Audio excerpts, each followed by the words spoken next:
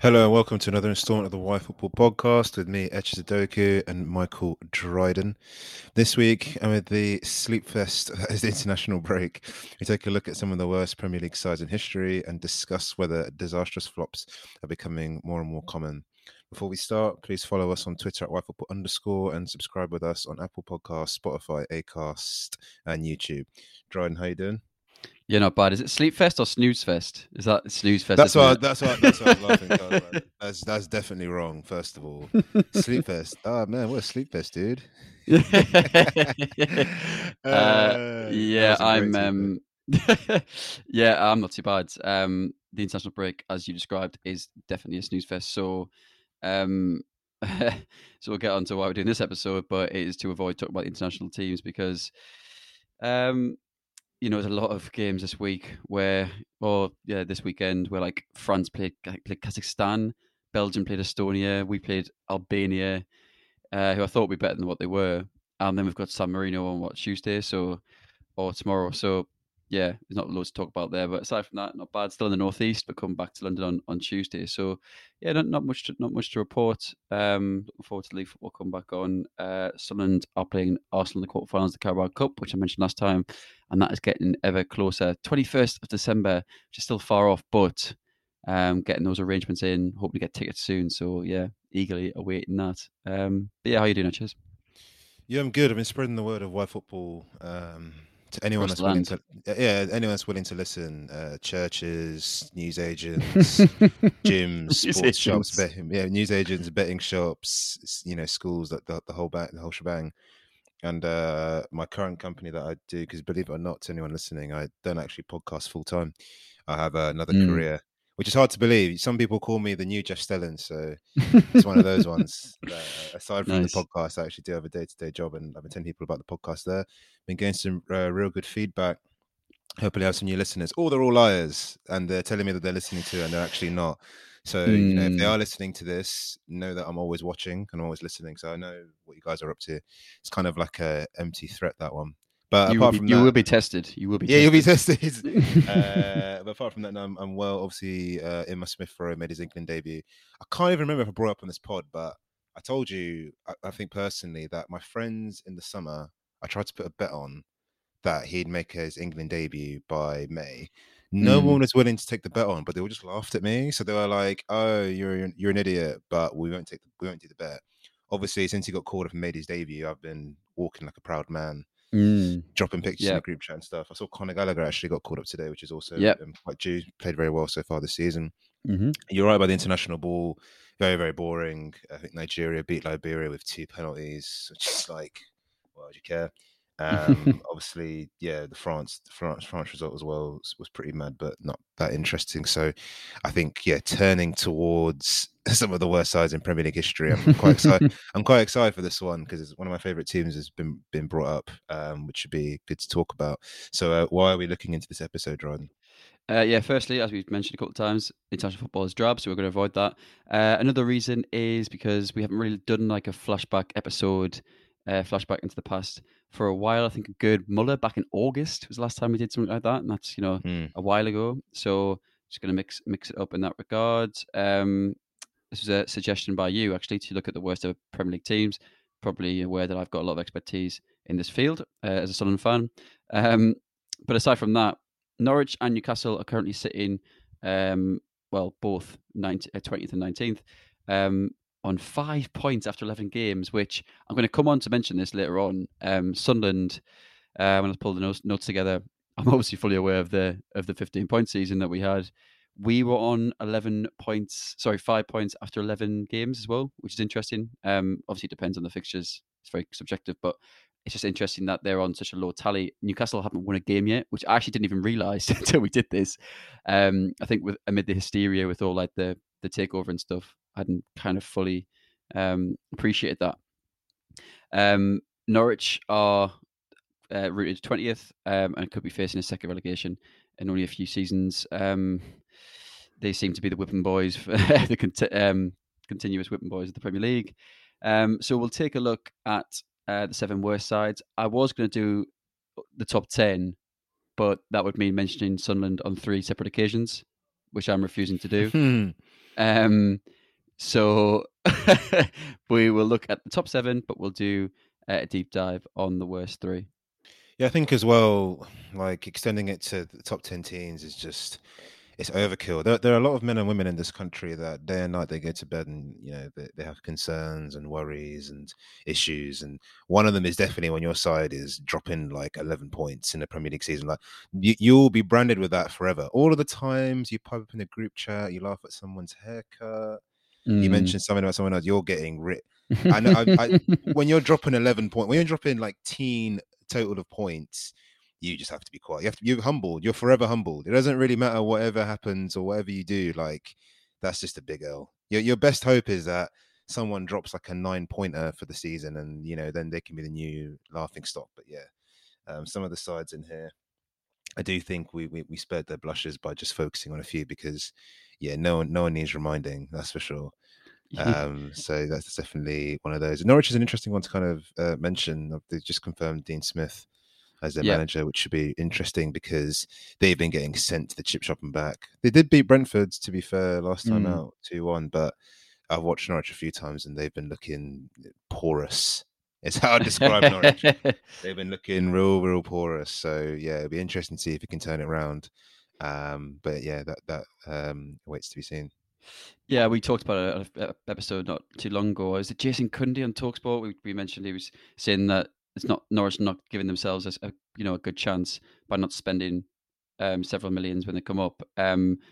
Actually, they have brought in quite a few players. I think Josh Sargent came in, Lise Mello came in from the French league. They also signed Rashika as well, and they've got Billy Gilmore on loan. So players have came in. It's just they haven't spent loads and loads of cash, which is a theme of what we're about to talk about. So looking at the top 7 worst Premier League teams in order. So I'll go from 7. I'll just do the year in which they were relegated and the points. So number 7 is Sheffield United, 2021 with 23 points. Norwich City in 2020 at number 6 with 21 points. Number 5 on the list, their first appearance in this list, is Sunderland in 2003 with 19 points. Number 4, Aston Villa, 2016 with 17 points. Huddersfield Town got a measly 16 points in 2019, in the 18-19 season. Sunderland again, who did have the record in 2006, managed to amass 15 points, and Derby County currently hold the record, being relegated in 2008 with 11 points. Yeah, I mean that's a miserable list to have read out. I think going back to a point on Jason Cundy, I think the point about Norwich not investing is irrelevant because, yeah, I think Jason Cundy's opinion is pretty irrelevant. So it's one of those where, like, my dad quite likes listening to Talksport. I don't know what slot he has, but if you want to listen to garbage like minute per minute, I don't know what slot he does. I think he does like one of the evening slots. Yeah, I think he does. Yeah. He's on methane. That guy is just absolute nonsense. So I'm not surprised about Norwich because honestly, if I asked his opinion on like anything football related, it's normally useless anyway. So that's Jason Cundy. Yeah, that list is quite mad. Some of the teams in there I remember quite well. I remember that Villa team. Well, obviously Huddersfield, which we're going to discuss later on. Sunderland, man, appearing twice on the list is quite bad. But you know what? you know what? These things happen. They do. They do. I mean, Sunderland's appearances came quite long ago. So the last one was in 2006. So it's like 15 years ago. So the pain has somewhat healed. But it's one of those things that when you're getting beat that much, like you just know quite soon into the season that your season's pretty much over before it started. You've been excited for this all summer, and then basically it's over. So it's just a bit like, what's the point, man? Like you basically have to wait until the end of the season to then finally get your club back because you can still engage with it, obviously go to games, but like it's just not fun. It's just awful. But of that 7, 4 of them have come in the previous 5 seasons, which we'll talk about it later on, but could suggest a growing trend. The 9th lowest tally, actually, looking at thinking about the top 10, is held by Graham Taylor's Watford. And I mentioned that because that was in 2000 when they were relegated with that points total. That was 24 points back in the day. We were quite young when it happened, but I remember referring to that type of relegation as like doing a Watford for a long time because actually there was quite when you look at that list, it has been held by teams for quite a long time. I mean, Derby have held that record for 13 years. That might be because it's so bad it might never get broken, because their goal difference is minus 69, which is pretty abysmal. If you think that there's 38 games in a season, they've almost had -2 goal difference on average across every game. it's just absolutely bonkers. Yeah, that Watford team, Elton John spent 3.7 million in total, which at the time was still not probably a lot. I remember Heider Helgeson was brought in, but he actually went on to spend 6 years at Watford. I mentioned that as well because similar to Sunderland, we'll come on to talk about, we spent like 5 million. It does reflect on how much clubs are spending, what the transfer activity is, and that often results in what the squad looks like when they go into the league, and that often is a big determiner of whether or not they're going to end up with one of these flop seasons or have a good year or just go down marginally. Ipswich Town, Derby County, Huddersfield Town, and Sheffield United actually all hold the record for the earliest relegations after 32 games, which I thought was interesting because that wasn't that Derby weren't just there on their own, effectively, or that Sunderland's name was not on that list, which is always great. And then finally, on that overall list, just an honourable mention to Tony Pulis' Stoke City. They're not on the list of the top 7, top 10. I'm not sure if Stoke are even on any top 20 list. But he played some pretty poor ball. So I thought when we're looking at the worst teams in Premier League history, we're focusing on points. However, if we were focusing on other things, you could argue that it could be Mr. Tony Pulis and his very adventurous Stoke City team. Why does Liam Delap, Rory Delap's son, have so much tech? Because it's when Rory Delap just epitomizes that time under Stoke when he's just launching the ball into the box.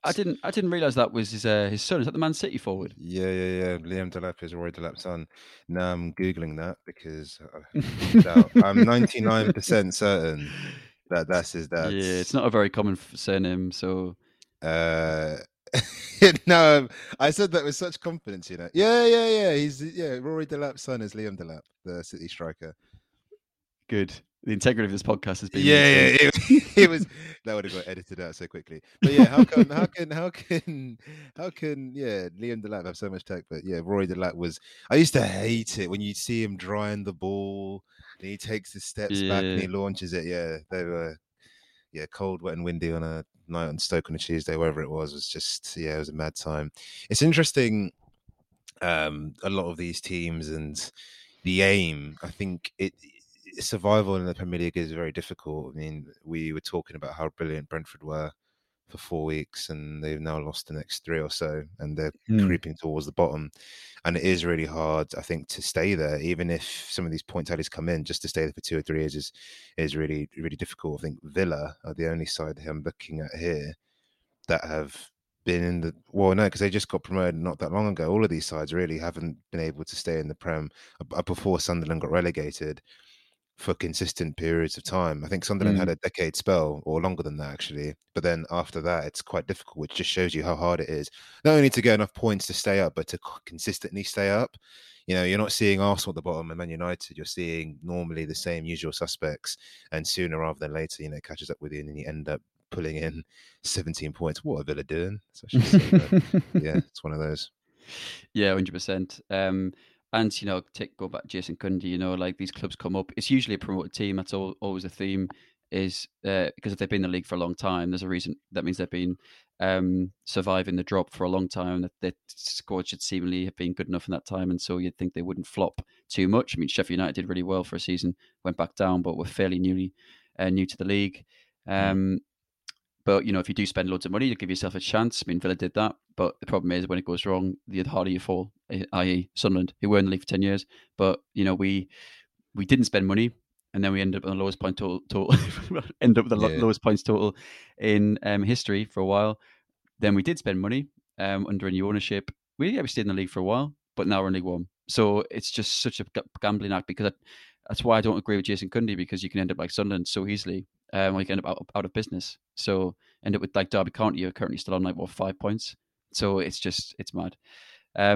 But we'll move on to Huddersfield Town now. So we're going to do basically the 3, 2, and 1 of the worst Premier League teams. We'll start with Huddersfield Town, which wasn't too long ago. They were relegated in 2019 with 16 points, goal difference of -54. They were promoted to the Premier League in 2017 under David Wagner. So this wasn't them going up and coming straight back down, like it was with Sunderland and Derby. Wagner had previously been at Borussia Dortmund too, and was heralded as being a progressive manager who favoured kind of the Gegenpressing style of tactical play. They beat Jaap Stam's Reading 4-3 on penalties after a 0-0 draw at Wembley in the playoff final. I finished fifth is one thing, but with a negative goal difference and still getting promoted, I find that mad. It has to be one of the first times that's ever happened. But it is the first time. I remember when it happened at the time. Yeah, it's the first time. Again, the integrity pod is, the integrity of the pod is literally based off that one fact. But I'm 99.9% certain that is the case. If any Huddersfield fans want to confirm that, then you're more than welcome. Yeah, that'd be great because that would give us a huge boost in terms of integrity, because it's been lacking in previous pods. So yeah, Huddersfield Town stayed up against the odds in that first season back. So in the 2018, they managed to stay up. They had the likes of Steve Mooney, Colin Quainer, Raheem van La Parra leading the attack. They had Alex Pritchard in that team, which was interesting for me to see because he now plays for Sunderland. Spent a long time out with injury. Tom Ince was also in the Huddersfield side at that time. He is still at Stoke. He's been there for quite a while, but was once seen as a major prospect coming through, as was Alex Pritchard as well. Came through with Harry Kane and co in that Spurs team under Pochettino. Aside from those players, you're scanning through their squad at that time. I won't go through the whole full 25 man squad, but there aren't too many that are still playing in the Premier League, and that would be a theme with Sunderland and Derby as well. You're not going to be in a team that finishes on 11 points and then end up playing in Champions League next season, are you? So Aaron Moy is at Brighton. He's a very good player, as we all know. He was on loan at Huddersfield initially, and then signed permanently. And Zanka, it's Jorgensen. I don't know why it's called Zanka, but he's at Brentford currently. So he's currently in the Premier League. Aside from that, I didn't recognise any players in the squad that are still in the top flight, which suggests it wasn't potentially fit for purpose, although they could have went abroad. So yeah, the following season, Wagner and co tried to add a bit of firepower. They were the league's lowest scorers. They clearly hadn't scored too many in the Championship either, hence the -2 goal difference. So they tried to add a bit of striking intent there. They signed Isaac Mbenza, who is now at Qatar Sports Club. So you can see how far he's fallen. Adama Diakhaby, who is now at Amiens, and Ramadan Sobi, who is now at Pyramids Football Club. Interesting name in Egypt. So clearly they all failed to expectations. Have seemingly fallen off since being there. What I would say is they brought in quite a lot of loans across those years, which perhaps didn't help when it came to try and solidify a team in the Premier League. Perhaps they just didn't have the cash for it. Even though I think Aaron Moy was like 10-15 million. In the promotion campaign, I remember seeing Izzy Brown was there, did really well. Casey Palmer was also there, and Casey Palmer stayed on loan for the survival campaign. Moy was initially on loan. I wonder if that caught up with them. Perhaps you do get a lot of promoted teams that have loan players in there. Ben White was on loan at Leeds, as was Jack Harrison. But they clearly had the cash to make. I think they've made Harrison permanent now and brought the reinforcements in, whereas Huddersfield seemingly didn't have that, and it caught up with them quite quickly. Wagner departed in January 2019 and was eventually replaced by Jan Siewert, whose time in charge never really took off. Huddersfield finished the season on 16 points, with Karlan Grant as the top goal scorer with 4 goals, despite only signing in January. They ended up on 3 wins, 7 draws, and 28 defeats. Overall, to be honest, I just kind of hadn't really thought this Huddersfield has been in that list, really. Just maybe it was quite a forgettable season from them, which clearly it was from their own point of view. But yeah, interesting to see them there. Yeah, they were a pretty boring side. They didn't really offer a great deal. The integrity of the pod has gone, unfortunately, because Aaron Moy no longer plays at Brighton. He plays at Shanghai Port. Yeah, because basically I think it's that he's an Australian citizen. So I think the Chinese league, because of like it being in Oceania, he can move. You know how they have tax on foreign players of like 100% now. I think because he's in Oceania, he can play normally. So he's essentially treated as a local player, if that makes sense. Well, not local, but regional player, I suppose. So yeah, he moved there like last year. I remember Aaron Moy. I quite liked him. I thought he was decent. One of those players that looked like he would fit in at a club like Brighton. Wouldn't particularly play at a much higher level. But yeah, he was all right. I mean, there's just not much to add. I liked Wagner. I thought he was a nice enough character, but found Huddersfield quite drab, quite boring. I'm always rooting for the new clubs that do come up. Obviously, Huddersfield never been in the Premier League before. My only interaction actually with Huddersfield fans when I went to watch West Ham Huddersfield years ago, and these two West Ham fans told me that Huddersfield fans, told me about how expensive their day was going to be and how excited they were because it was Monday Night Football, and they ended up getting in a fight with West Ham fans outside the ground and weren't allowed in. So that was that was mad. They told me, "Oh, we got the train at 2, like we're buzzing," and I was just thinking, all that money gone to waste. And that's all I have to add on Huddersfield. Looking at that team, yeah, Tom Ince, Alex Pritchard, it's just quite unforgettable. And I think, yeah, there's just. It's one of those ones where these teams sometimes come up for 1 or 2 seasons and they literally never come back, or they don't come back for a very long period of time. I feel like that could definitely be a club like Huddersfield. Yeah, they've struggled quite a lot in the Championship, haven't they? Yeah, they have. Had the Cowley brothers in and haven't done too well. But yeah, we'll move on to number 2, the second lowest points tally in Premier League history, which is Sunderland. 15 points overall that season, which was a record at the time. Goal difference of -43, which is better than the others on the list, to be honest. So weren't conceding too many goals, just weren't winning any games, which isn't great. So, I mean, Huddersfield were bad, but they never actually held the lowest points records. Wagner's he's at Young Boys now. His reputation's somewhat intact. Seems like it's possibly a case of poor squad or just a poor squad that perhaps came up too early, finished 5th in the Championship. They overachieved perhaps. And then obviously recruitment on the back of that is largely the reason why. When you're a promoted team and you get recruitment wrong, you are going to get relegated. There's just no two ways about it. There's literally no two ways about it.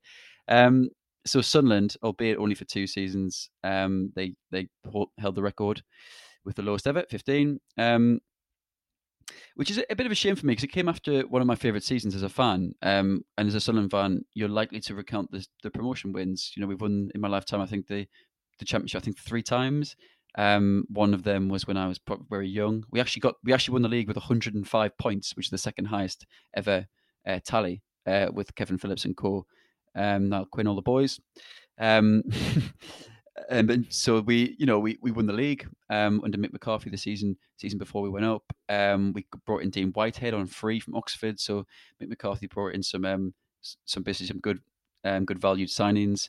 We've got Stephen Elliott in on a free from Man City, which shows how far they've come when they had Stephen Elliott within their ranks, and Danny Collins. All 3 of those players I mentioned, they spent a lot of their careers playing in the Premier League. So these are good value signings. We weren't splashing the cash, but we're bringing in shrewd players.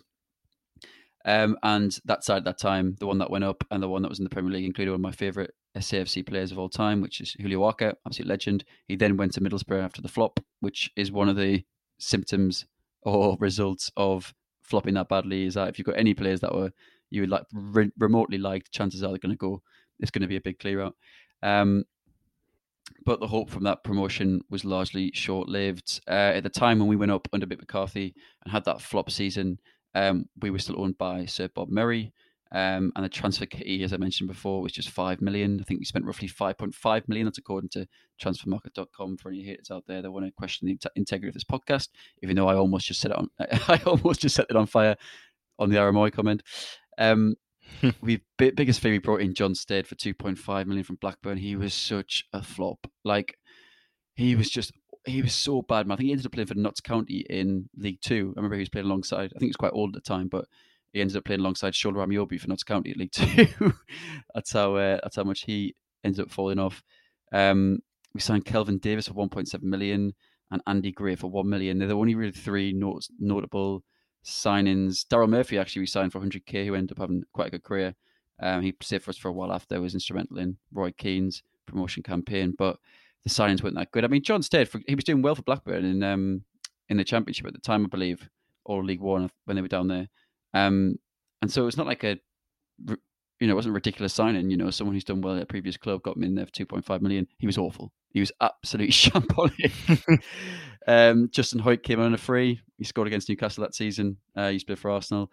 Alan Stubbs came in on a free, and Rory Delap. Rory Delap. Rory Delap did not do many long throws for Sunderland, so I was completely unaware of that until he joined for Stoke. We also signed Anthony Letalic, who came in from Liverpool. I think we all thought that was going to be a kind of the jewel in the crown of the signings that summer. Didn't really work out. Marcus Stewart was our top scorer with 17 goals in the promotion win, and then he was just allowed to leave on a free. Went to Charlton. Always a little bit confused as to why that was. You'd think, yeah, fair enough, buy a new striker if you don't think he's good enough, but you think you'd just keep him around. He's clearly got a bit of technical ability. They all flopped, all those signings I mentioned, as did Sunderland. We first collected a point in game week 7, away to Wigan. Did win on game week 8, and then drew again in game week 9, so there was a little bit of hope there. So, as I mentioned earlier, we were actually on 5 points as of game week 11, just like Norwich and Newcastle United currently are in the Premier League. I attended my first ever time-away derby that season where we lost 4-1 to Newcastle. As I said, Hoyt scored for Sunderland. We actually took the lead with that goal, but Shearer scored a penalty and we lost 4-1. It was pretty... That was the point when the gulf between the two clubs was so bad and it was so hurtful. And that's one of the reasons I've taken this Newcastle takeover so badly, is that it's going to come back to those times, and I really just don't want it to happen. All roads lead back to the Newcastle takeover. You can be talking about the prawn sandwich you had at lunch, and you're still going to be talking about Newcastle's takeover somehow. 100%. So we finished on 15 points, 3 wins, 6 draws, and 29 defeats. I mean, that is damaging, to be fair. That's actually the year where Diaby broke his ankle at the Stadium of Light from a challenge from Dan Smith, which Wenger called one of the worst tackles he's ever seen. I think Dan Smith was given a yellow card. Yeah, I think we were winning maybe 1 or 2-0 in the 90th minute, maybe 93rd minute. Dan Smith decides to absolutely tear through Diaby, and he was never the same. He always cites that challenge as what destabilized his career. I think there was some sort of a balance issue which he could never quite get right, which led to him overcompensating. Hence why he was always suffering from niggling injuries everywhere, and he got listed, unfortunately, as an injury-prone player, which is a shame because he was immensely talented.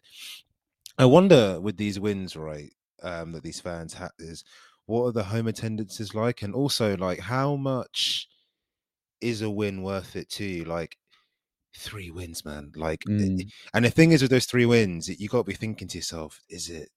Because you support your teams through thick and thin, however, but when you're shelling out, even back then, and I know that Sunderland tickets would be cheaper than London ones, you're still paying money. You're still paying money, and when you're seeing 3 wins and 29 defeats, it's like, fucking hell. Like, what are you?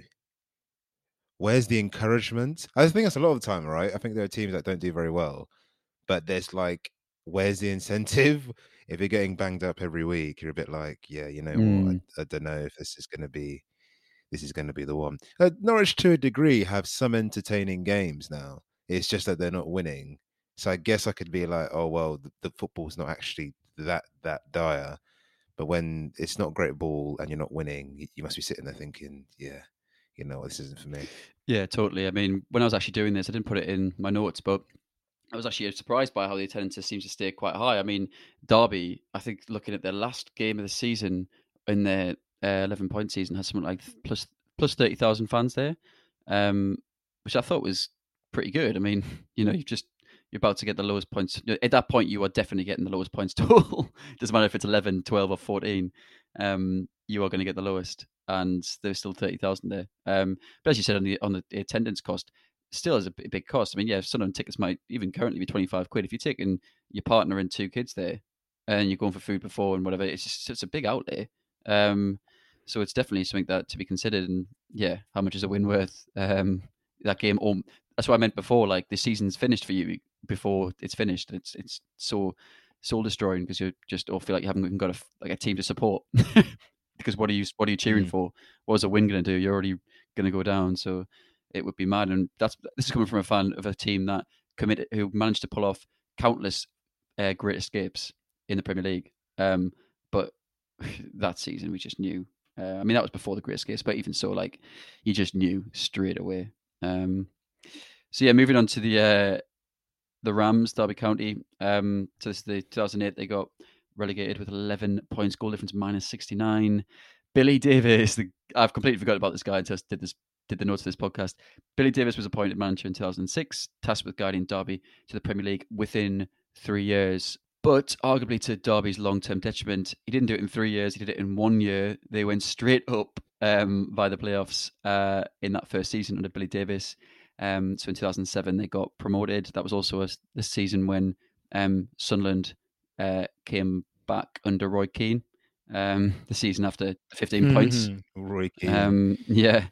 So yeah, they beat West Brom 1-0 in the playoff final, finishing third in the league. Billy Davies was asked, interestingly, after the playoff final, he was praising the fans, praising the players, how great it was for the club. And then he was asked what he thought about becoming a Premier League manager, and he immediately just went his face went pretty sheepish, and he just replied saying, let's just enjoy tonight, and just kind of darted off. He said that with quite a creaky, nervous voice. And then years later in an interview with 442, he explained that actual scenario where he said, look, at the time I knew how the new owners were coming in, and that his job was under threat, and probably just knew that the team was not in a good way, didn't have the cash to spend, and so just knew he was in for an uphill battle.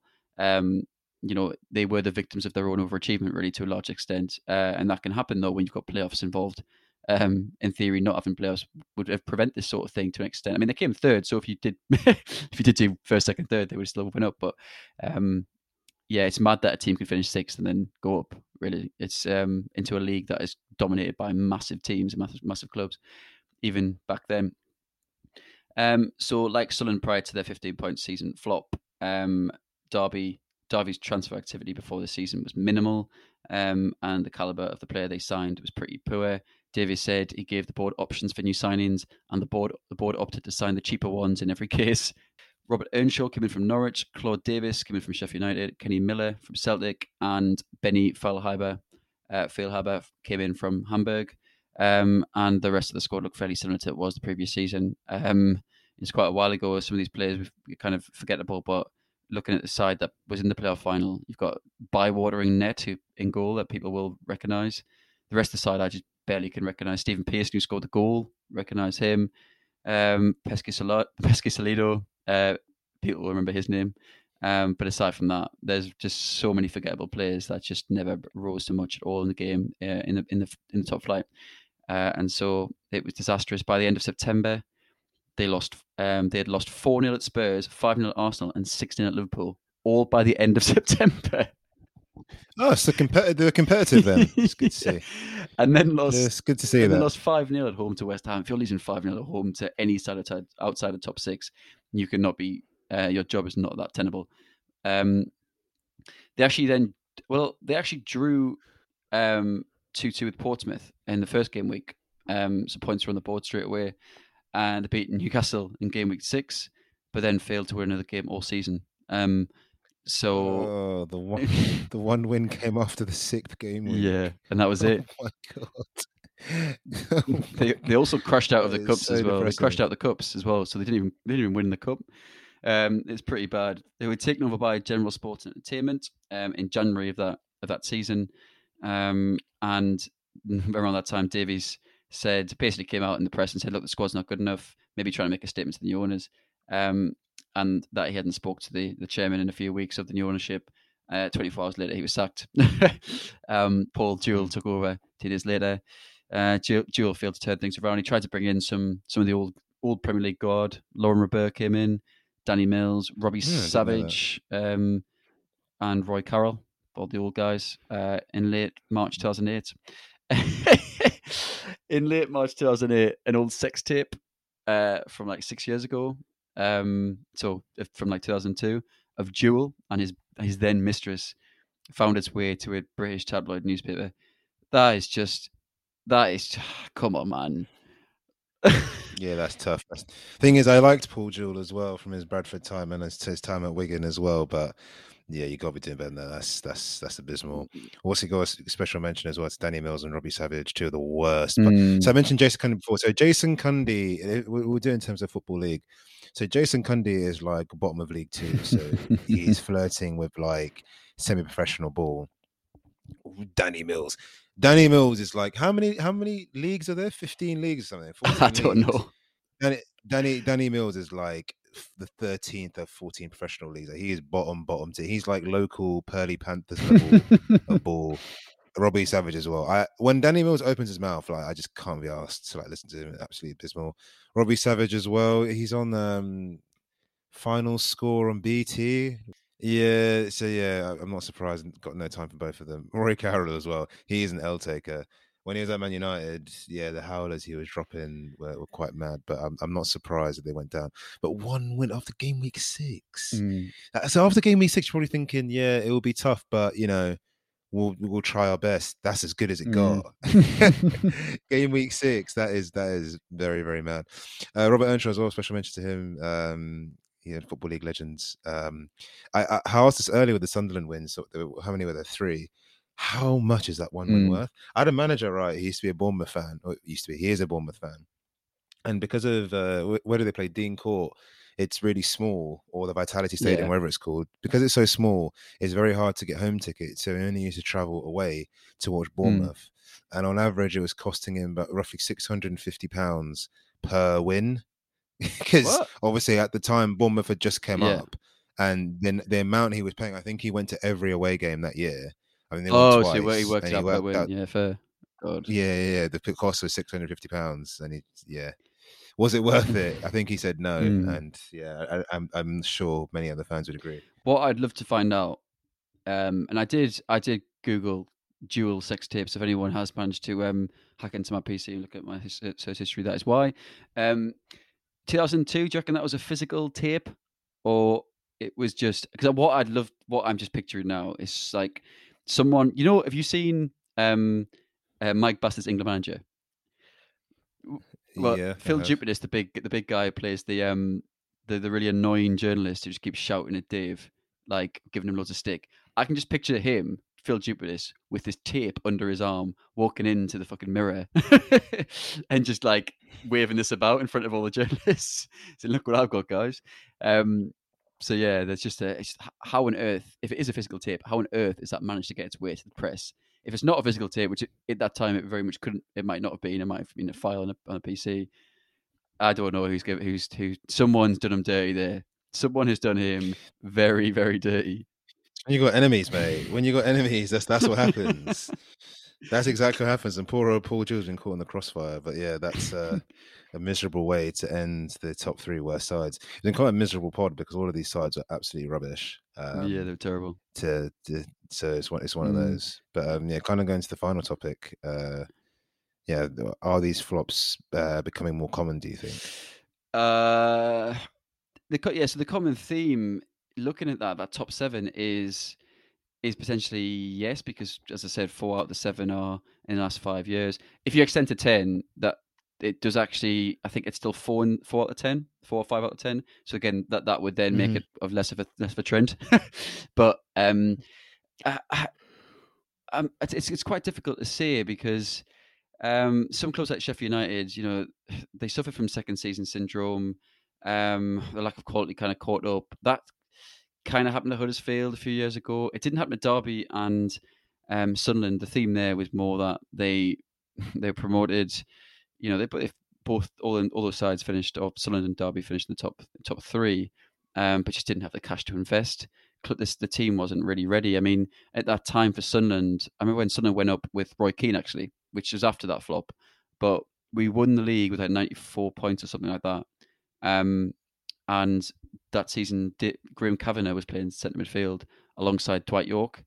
So it'd be the equivalent of like, I suppose, the equivalent of like, I don't know, Wayne Rooney or someone not as good in their career going to the Championship and playing centre mid for a team. So it wouldn't be like bizarre. It wouldn't be like it wouldn't be so bizarre. But like, it just the point is that I think the quality of the Championship has arguably got a lot better. And so in that sense, our club's more prepared when they go up. They've already got a level of quality that is allowing them to at least compete against some of these sides where before, like in Derby's case, they was just a complete mismatch. Like a complete mismatch. I mean, context needs to be applied in terms of how the clubs get there in the first place. When we're looking at is it becoming common or not? Both Huddersfield and Derby were promoted via the playoffs, so feasibly a team can finish like 6th, for example, and go up. So that is that is another factor in there. Derby overachieved and promoted, which can happen. Coventry City are currently in the playoffs now, and they've got a good side. I mean, they've under Mark Robbins, they've risen from League Two, and now they're in the playoff spots in the Championship. But if they go up, they have not got any resources. They've only really just got back to the Ricoh Arena. They're not going to be able to compete, and it can be detrimental. And Robins might end up leaving if they go up and end up getting smacked up. So it's just in the long term for them clubs, it's actually detrimental. I think it's more likely, basically, at a given point in time where the quality gap is a lot bigger, and in certain points in history that might have been more stark, that gap. Arguably, the quality of the championship is better now, but it's always going to be relative to the league above it. The bar seems a lot higher to basically win the championship, and so that maybe they are more prepared. The counter is that teams at the top of the Premier League are continuously getting so much better than the rest.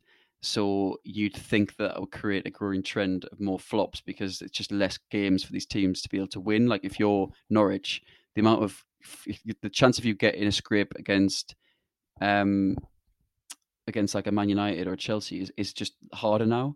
So that's less points that are available. So if you look at the points, if you're looking at the points that Norwich could feasibly win at the start of the season, of course they might scrape. I know last time they're in the league they beat City quite convincingly.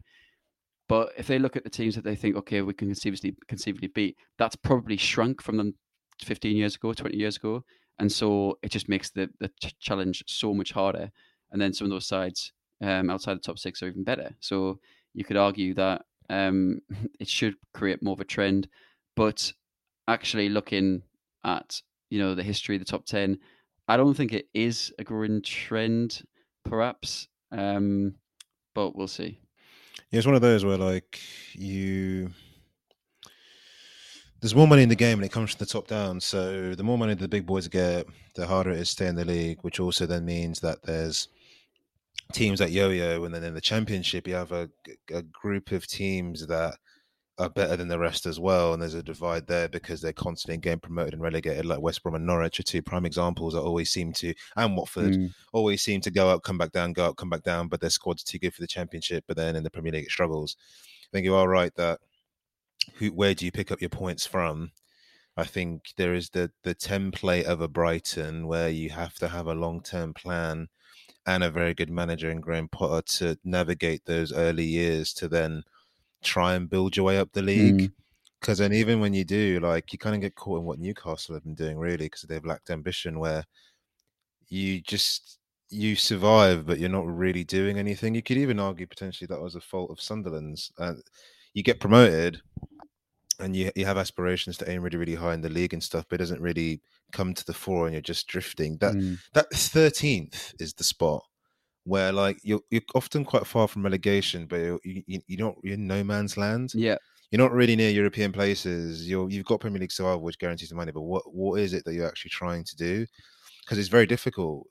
I'm kind of flipping a point, not about where you get your points from, but what is it that you're doing in the league? Yeah, because if your aim is just to sit there and survive, then I think you'll get relegated. You have to aspire to say, okay, Europa Conference ball is our ultimate aim, and that should be what we kind of work towards. I think we'll definitely see more flops over the years come through. I don't know if anyone's beating that 11. That 11 points is mad. I don't know about that. I think what we are seeing is these sides are coming up, and some of them are coming in with very low points, but the quality is improving. You compare those sides of 2007, 2008 to the teams getting very few points now, that the quality has risen a lot, but obviously they're still not delivering the goods. Norwich this year look like they want to give people a run for their money with the way they've been playing. We'll have to wait and see if Dean Smith can work his magic. Yeah, definitely. I mean, also as a final point, as these big clubs get really, really massive and they just have more and more players that can be loaned out domestically, that does have an effect on the quality of the lower, basically the second half of the Premier League and the Championship in particular. So I do think the Championship's got better, because the money's trickled down in a sense. So to the Championship anyway, you have things like parachute payments, which kind of guarantee that.